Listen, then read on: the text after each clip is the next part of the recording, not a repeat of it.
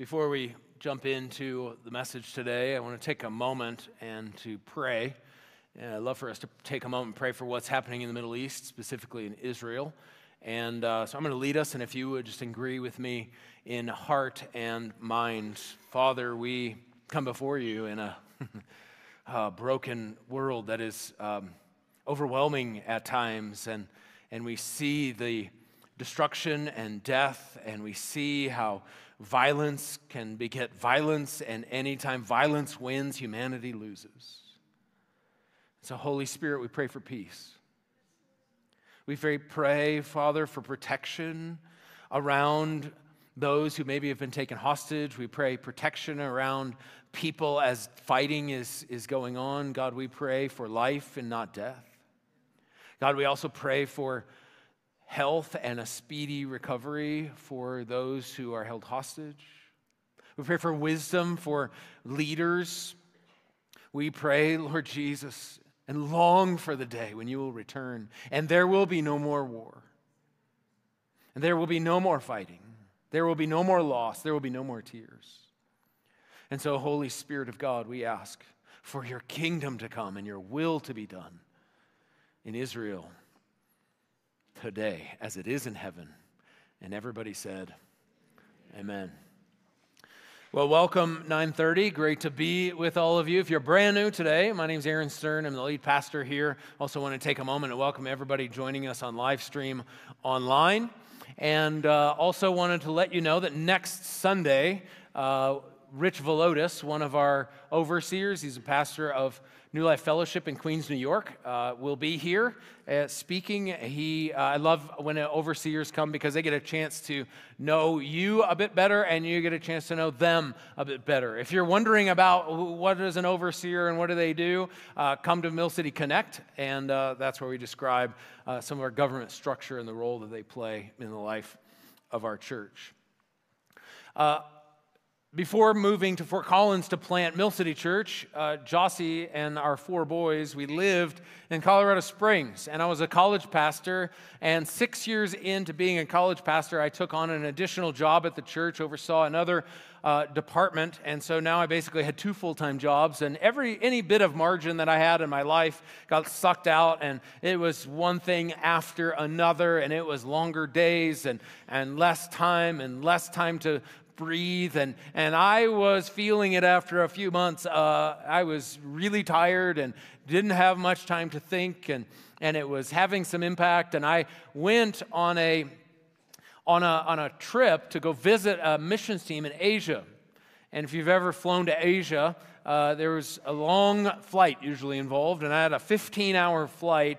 Sitting on that flight, I took a nap, I slept for a little while, I read a book, I watched a movie, I did some things on my computer, and then there was still 4 hours left.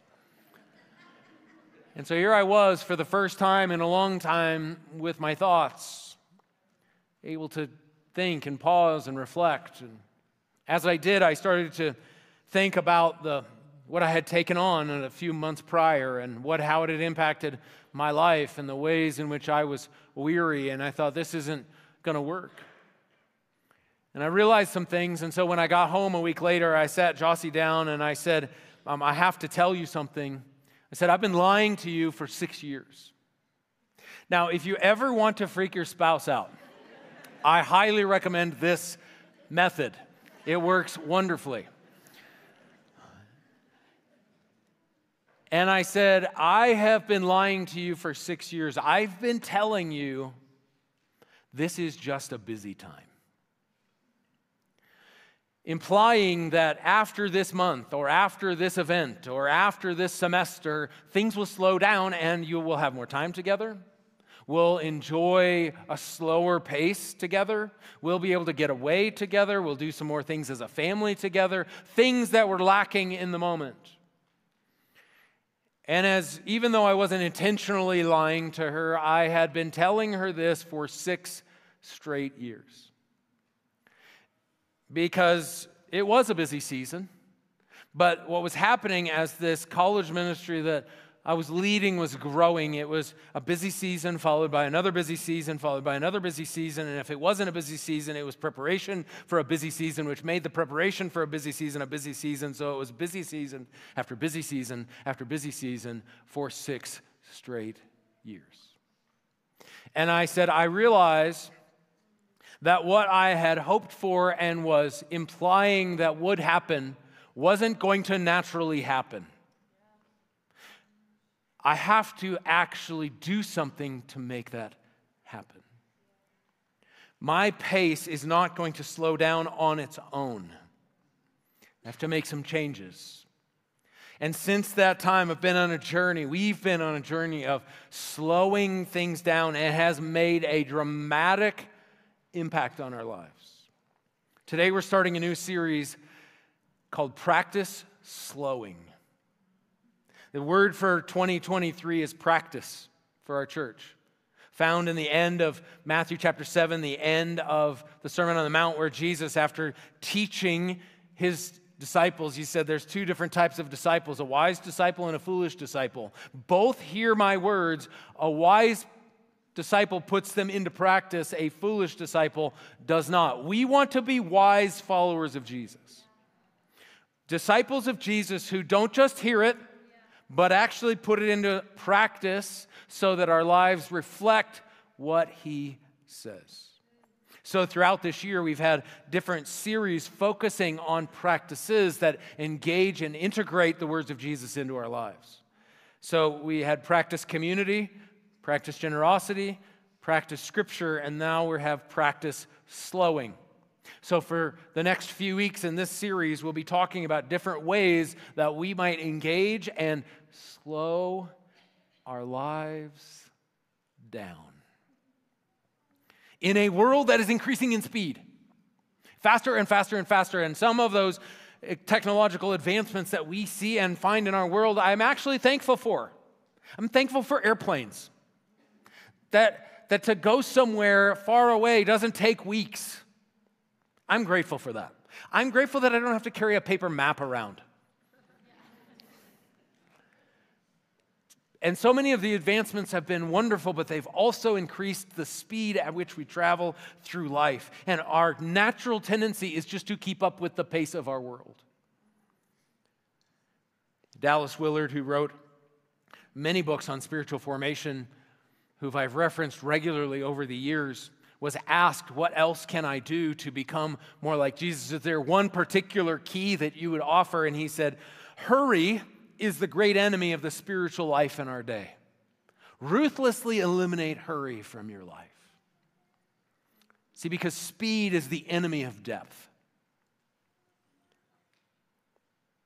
And so we just our RPMs start going up, and it's just zzz. Sometimes our lives kind of sound like this.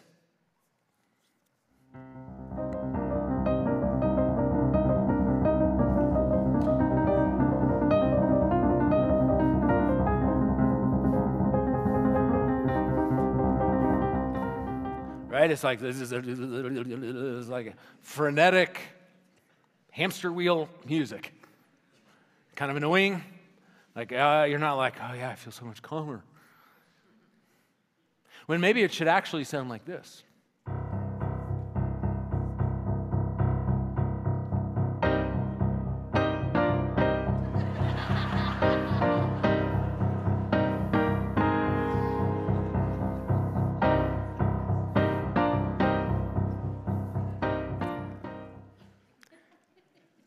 Both of those clips of music are the same song. The first one, all the rests were taken out. The first one was the eye of the tiger, no rests. You're like, annoying, I don't like that. Second one, you're like, You're like ready to take on the day. Sometimes our lives sound like this, and they look like this, and they feel like this, and no. But God's like, that's not how I designed you. Now, there's a lot of reasons that we're busy and we move at a quick pace. Sometimes it's a bit of an ego thing. We stay busy because it makes us feel important. We travel at a high rate of speed because if we're not doing anything, we don't feel important.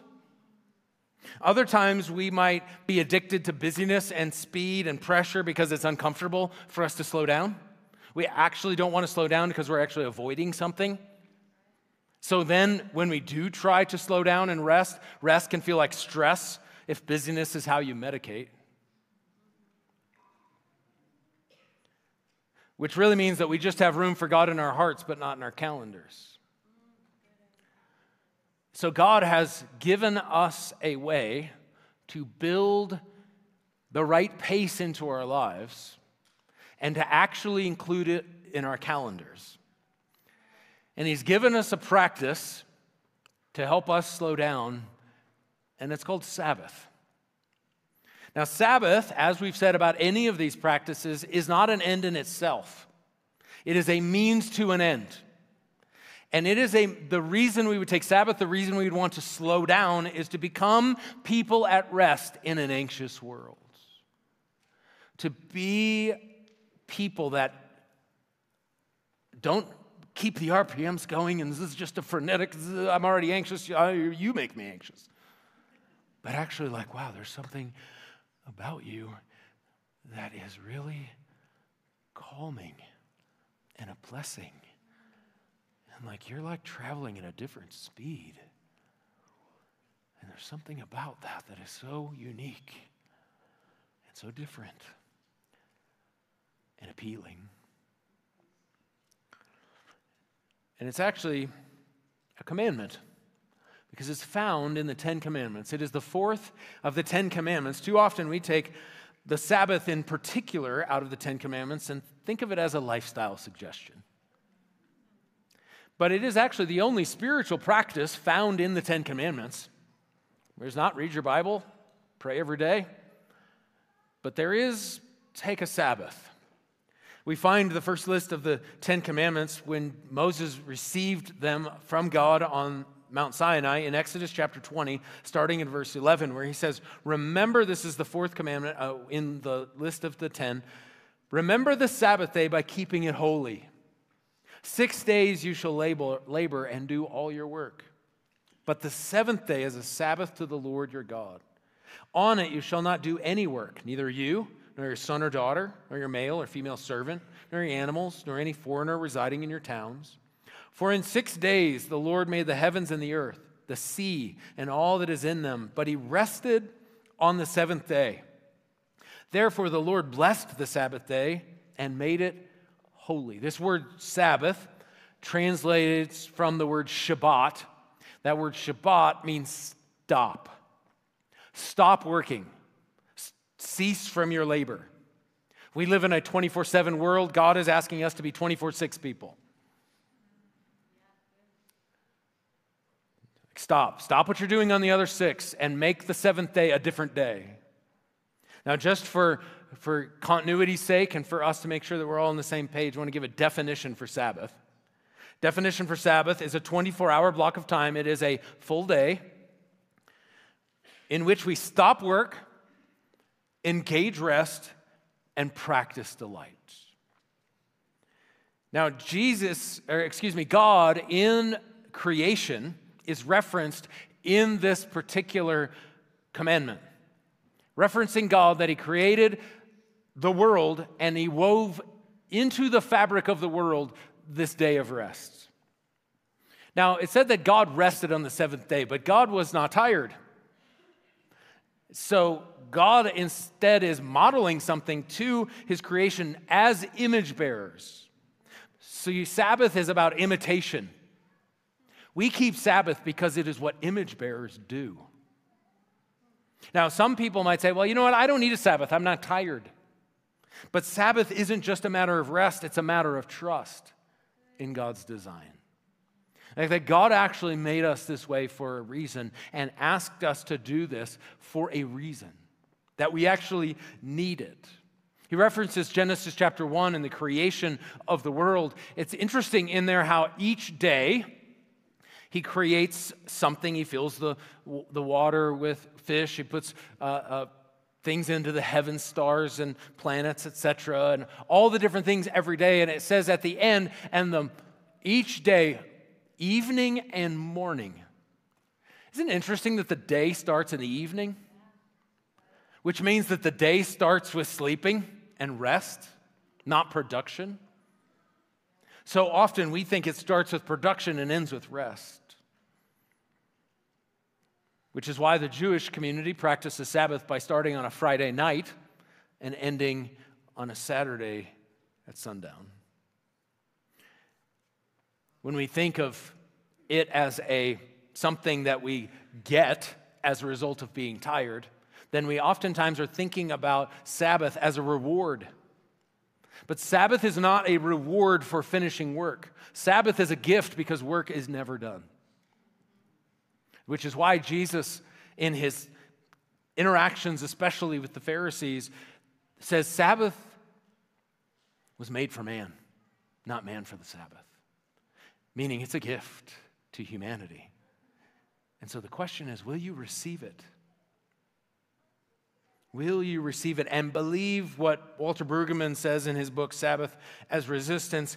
People who keep Sabbath live all 7 days differently. Yes, it affects that one day, but it impacts the other 6. After now this journey, since that conversation with Jossie, I can say that is 100% true. There's another place in the first several books of the Bible where we find a list of the 10 Commandments. The first one, as I read a moment ago, is in Exodus chapter 20. The second one is in Deuteronomy chapter 5, where they're reminding everyone about God's commandments and what it looks like to be his people. And starting in verse 12, it says, "Observe the Sabbath day by keeping it holy, as the Lord your God has commanded you. 6 days you shall labor and do all your work. But the 7th day is a Sabbath to the Lord your God. On it you shall not do any work, neither you, nor your son or daughter, nor your male or female servant, nor your ox, your donkey, or any of your animals, nor any foreigner residing in your towns, so that your male and female servants may rest as you do." Exactly the same as what was written in Exodus chapter 20. But now, instead of starting to talk about creation, he says, "Remember that you were slaves in Egypt, and that the Lord your God brought you out of there with a mighty hand and an outstretched arm. Therefore, the Lord your God has commanded you to observe the Sabbath day." He's saying and reminding them, you were once in Egypt, and when you were in Egypt, you were slaves, and you did not have an option to stop. Now you're no longer a slave. You have an option to stop, so don't not stop and voluntarily now be a slave. God is communicating, I am not Pharaoh. So not only for the children of Israel, but can we think about ourselves today? If God's not Pharaoh saying you can't stop, some of us have a Pharaoh living on the inside of us, telling ourselves we cannot stop. See, because Sabbath is also about liberation. We keep Sabbath because it's what free people do. Instead of being wound up as the Israelites had been in this Egyptian narrative that says you are only as valuable as many bricks as you can produce. If you can't produce any bricks, you are not valuable to us. In our world, often the cultural narrative is your value is associated with what you can achieve. But Sabbath is not just a matter of rest, it's a matter of resistance against a prevailing cultural narrative. That good things only come through unceasing effort. That we are what we produce. That our significance and our value is associated with what we do, not just in who we are. See, to practice Sabbath is to say that our humanity matters more than our profitability. So maybe the question we have to ask ourselves is, who am I if I'm not achieving, if I'm not doing, if I'm not busy? It seems paradoxical that we actually need a command to rest one day a week. It seems like it would be natural. But there's something inside of us, I believe it's oftentimes driven by fear, driven by a scarcity mindset, that I'm not going to have enough, I have to keep working or else I'm going to miss it, or I am not enough, so I have to prove my worth.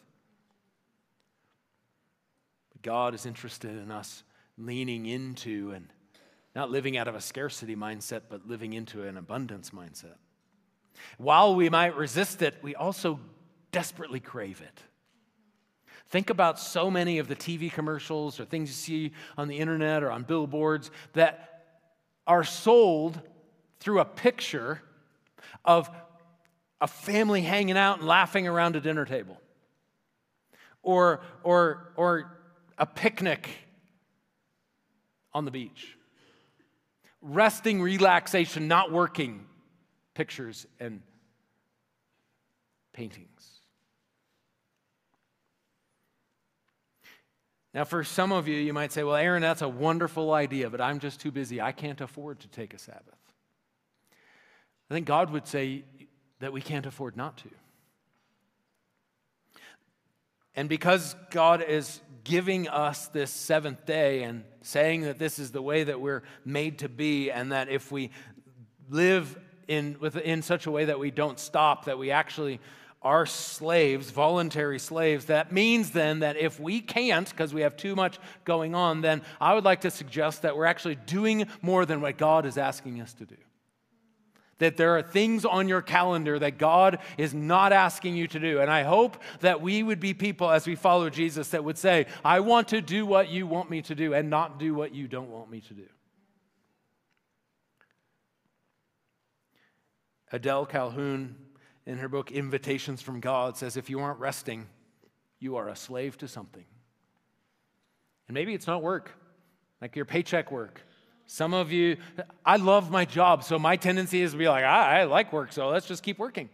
Some of you are like, yeah, it's easy for me to stop work because I hate my job. But there can be other things that we can be a slave to and never actually rest. And the beautiful thing in both of these pictures, Deuteronomy 5 and Exodus 20, is that he says, and for your kids and for your animals, your oxes, make sure your ox gets a Sabbath.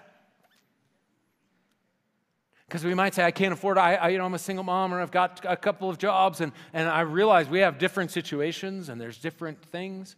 But I love that the equity and the justice that's communicated in both of these commands, that it's not just for the privileged, it is for everyone. So you might be asking, how do I practice Sabbath? Great question. Thank you for asking.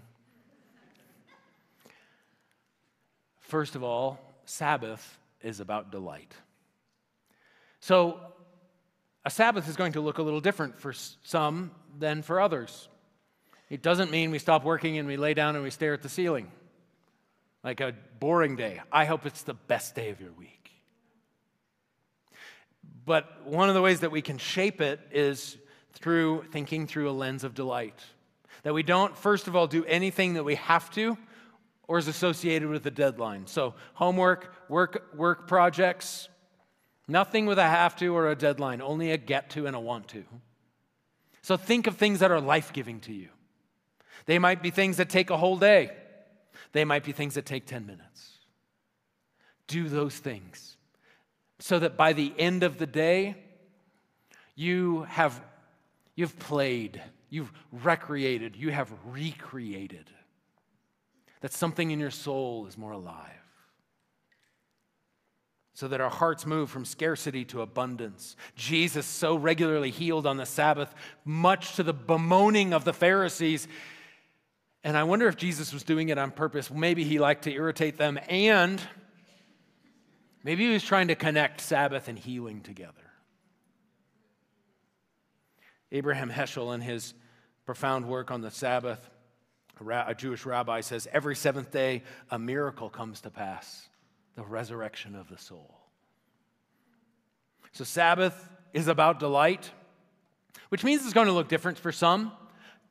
For some, reading a book is just a delight. For other people, mowing your lawn is a delight. For some people, mowing their lawn is the most life-sucking activity you could participate in. Don't mow your lawn if that's you. Don't mow your lawn because you feel like you have to. Enjoy. Stop when it's not life-giving. Putz around, take a nap, waste time. You're like, waste time? I actually believe that when we come to the place where we can enjoy wasting time, we've actually come to the place where we're actually practicing Sabbath in the way that God designed it. Because there's something about resting to the point of being able to not feel like I have to do that is indicated in that. First, Sabbath is about delight. Second, Sabbath is about worship, pointing our worship in the right direction. The Israelites actually wanted a break and wanted to get away and asked, can we just go and worship? And they were not allowed. No, you cannot worship because you have to keep producing, which is why the Jewish Sabbath is oftentimes kept on Saturday, their worship day, which is oftentimes why a Sabbath for maybe many in this room is a Sunday, and incorporates and includes participating in worship. Ruth Haley Barton, in her book, Embracing Rhythms of Work and Rest, says, I have experienced rest that turns into delight, delight that turns into gratitude, and gratitude that turns into worship. Meaning, I'm just going to sit around, you know what? I save and enjoy my favorite foods on Sabbath. I love hamburgers. Hamburgers are my favorite food, if they're done well. And so here I am, like savoring and delighting in a hamburger, and then I find myself like, thank God for hamburgers.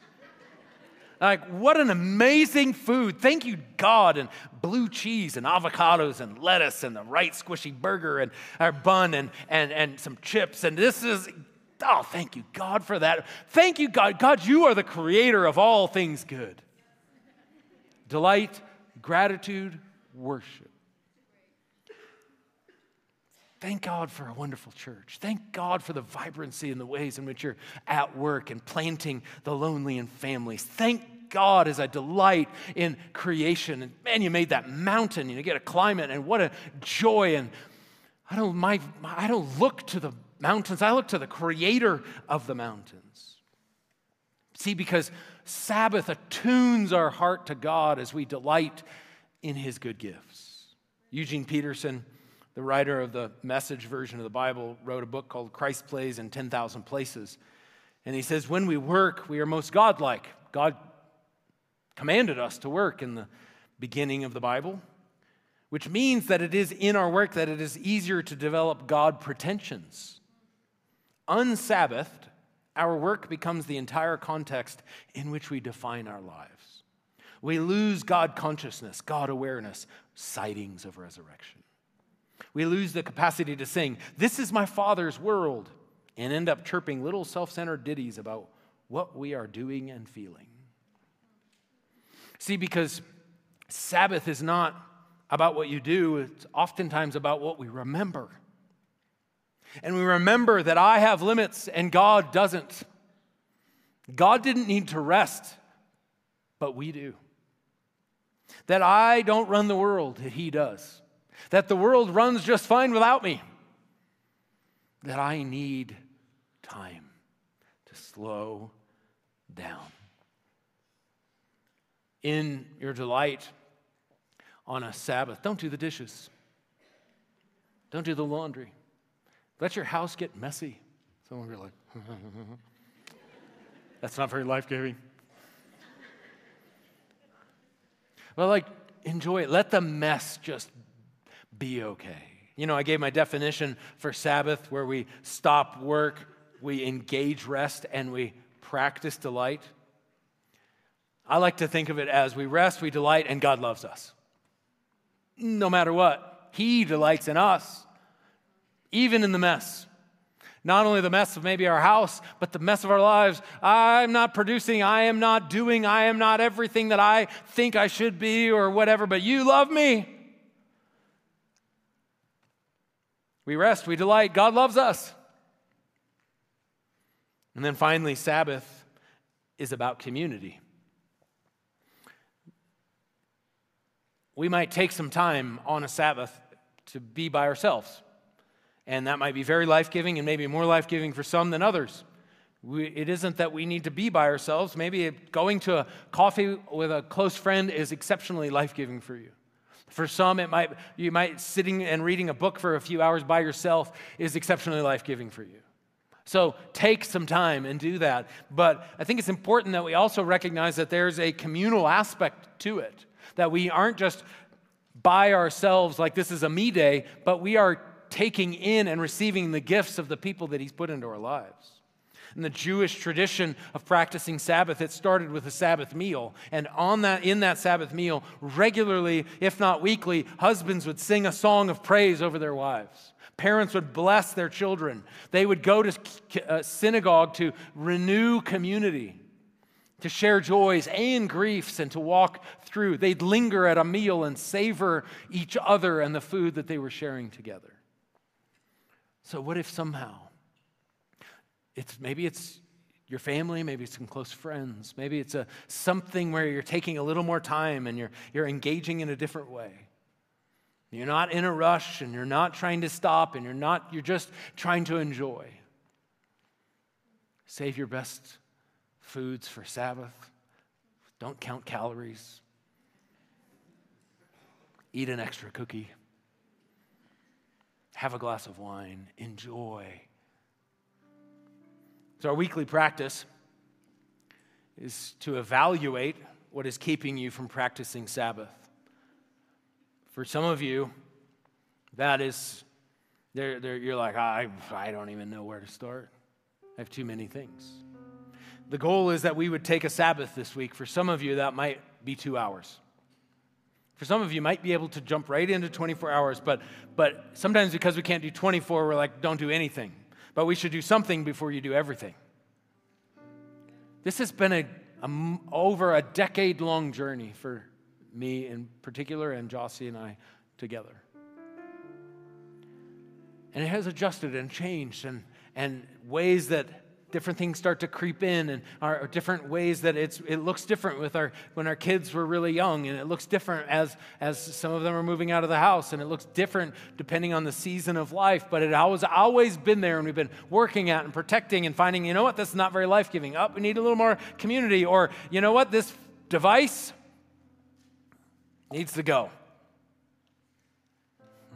An iPad, a phone, a computer, maybe a TV, television. Now, I'm not saying you can't watch a show or a movie or something like that, but sitting and vegging in front of a television, a Netflix binge on Sabbath is actually not all that life-giving. So, and maybe for some of you practice Sabbath, but even in preparing for this message, there's been a few things I'm like, you know what, I want to adjust. Need to tighten some things up. For me, particularly, it's my phone. I've had a practice of putting it away and not having it around for different portions of the day, but I'm trying to turn it off for 24 hours. Some of your hands just got sweaty. It is possible. It might actually take a little more work to prepare if you're going somewhere, because the tendency is we might just need it for a map, but then we check text and then social media, and before you know it, we're on an email.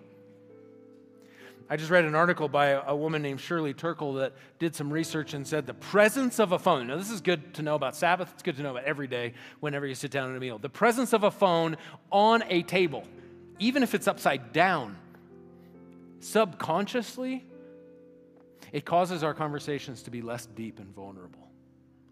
Because subconsciously we are believing we are about to be interrupted, and if this thing buzzes, it will get picked up, which is going to communicate what you're saying is not as important as what's potentially on the other side of that phone. So what if we put our phones away when we normally just sit down, and that's every day of the week?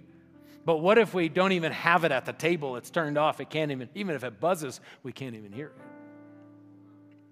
Have a Sabbath box. Put your phones in it. Put your devices in it. For some of us, it's going to be a really big box. Just do what you want. Stop, take a nap, putz around. We need more putzing.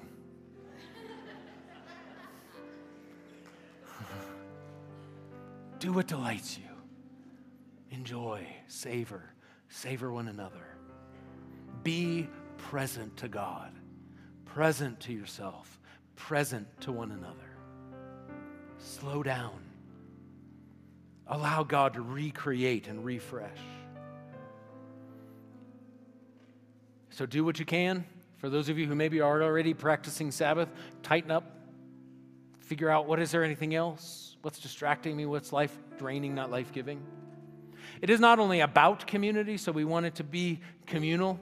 It is also best in community.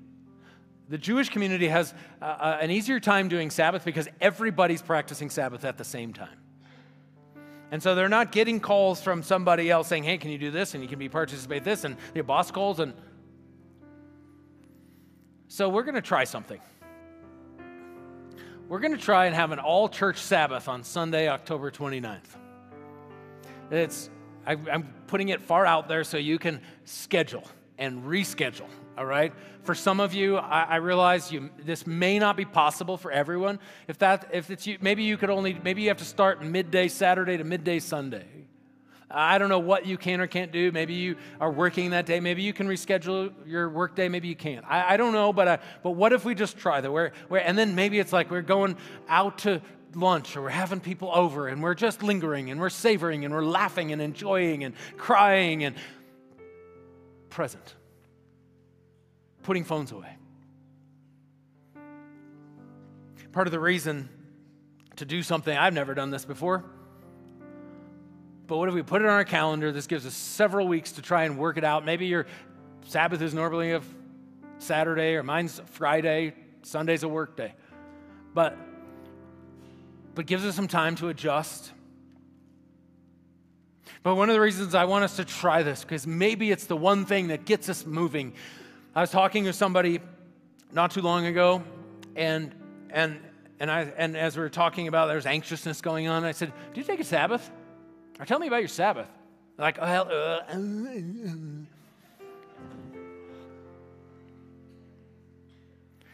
said, they came week 2. They've been here for 11 and a half years, minus 1 week. Do you know how many times I've talked about Sabbath? A lot. And I said, "You've been here for over 11 years?" She said, "Oh, you think I'm bad? You should talk to my husband." I bet there's been a bunch of this going on here this morning.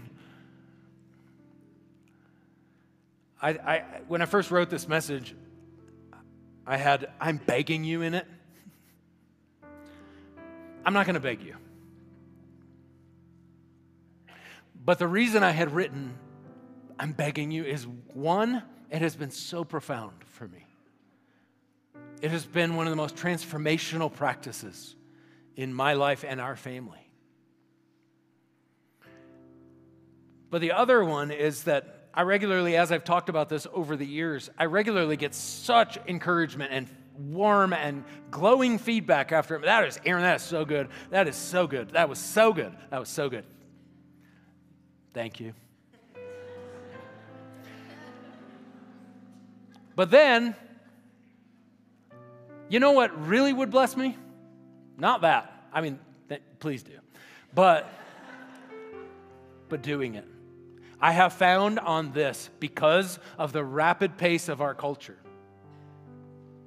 that the information to action gap is big. They're like, that sounds great. I love that God says that. I want to do that. But then putting it into practice is exceptionally difficult. What if somehow we really got it moving? Let's do it together. And the other reason that I didn't want to beg is because in Matthew chapter 11, Jesus says, "Come to me, all you who are weary and burdened, and I will give you rest.